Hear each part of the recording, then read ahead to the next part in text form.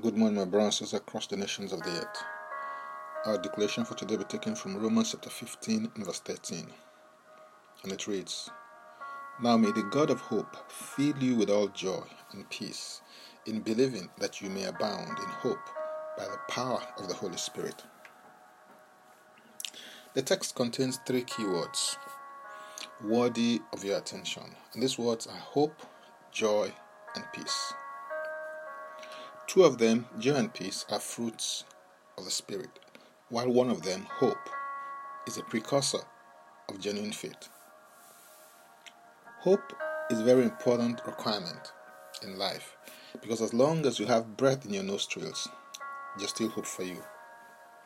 Hope is so important that the writer of the book of Ecclesiastes said in Ecclesiastes 9 and verse 4 that, but for him who is joined to all the living, there is hope.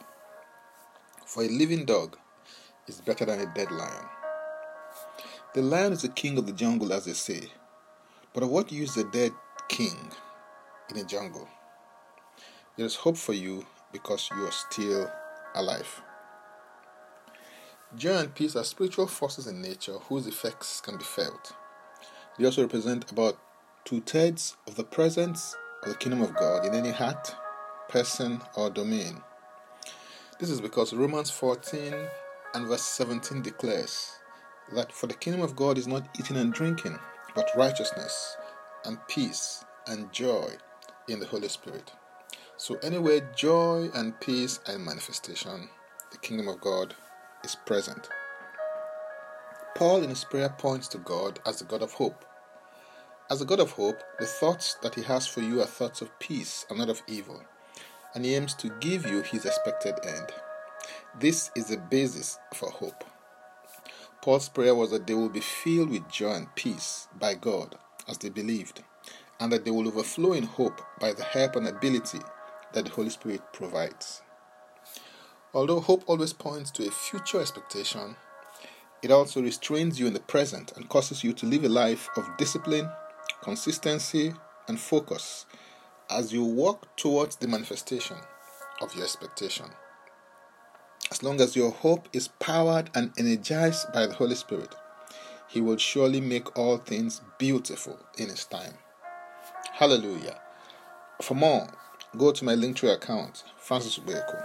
And Francis Ubeku is a single word. Now let's take the declaration together, and I stand in agreement with you as we do that. Father, I thank you because you are the God of hope, and the thoughts that you have concerning me are thoughts of peace and not of evil, to give me a future and your expected end. I receive grace to live a life of discipline, consistency, and focus as I wait for my expectation to become manifestation. I submit and yield to the Holy Spirit, and I'm filled with joy and peace in all the dimensions of my life.